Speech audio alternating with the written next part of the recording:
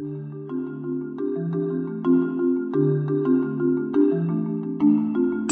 to Human Rights Today. My name is Stephen Hammond, and I'm reading from my book, Steps in the Rights Direction, 365 Human Rights Celebrations and Tragedies that Inspired Canada and the World, which can be found on my website, stephenhammond.ca. On October 28, 1998, Winnipeg's Glen Murray became Canada's first openly gay mayor. Glen Murray was born in Montreal on October 27, 1957. After graduating from Concordia University in Quebec, he worked for Canada Post, which transferred him to Winnipeg in 1985.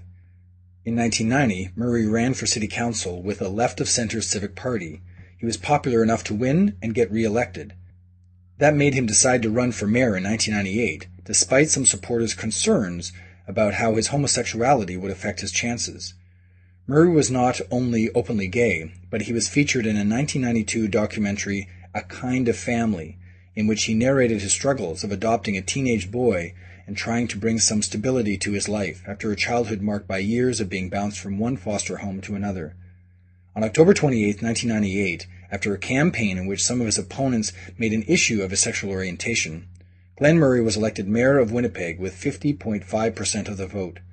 That made him Canada's first openly gay mayor of a major city. He was re-elected in 2002, but cut his term short to run for the Federal Liberal Party in the spring of 2004.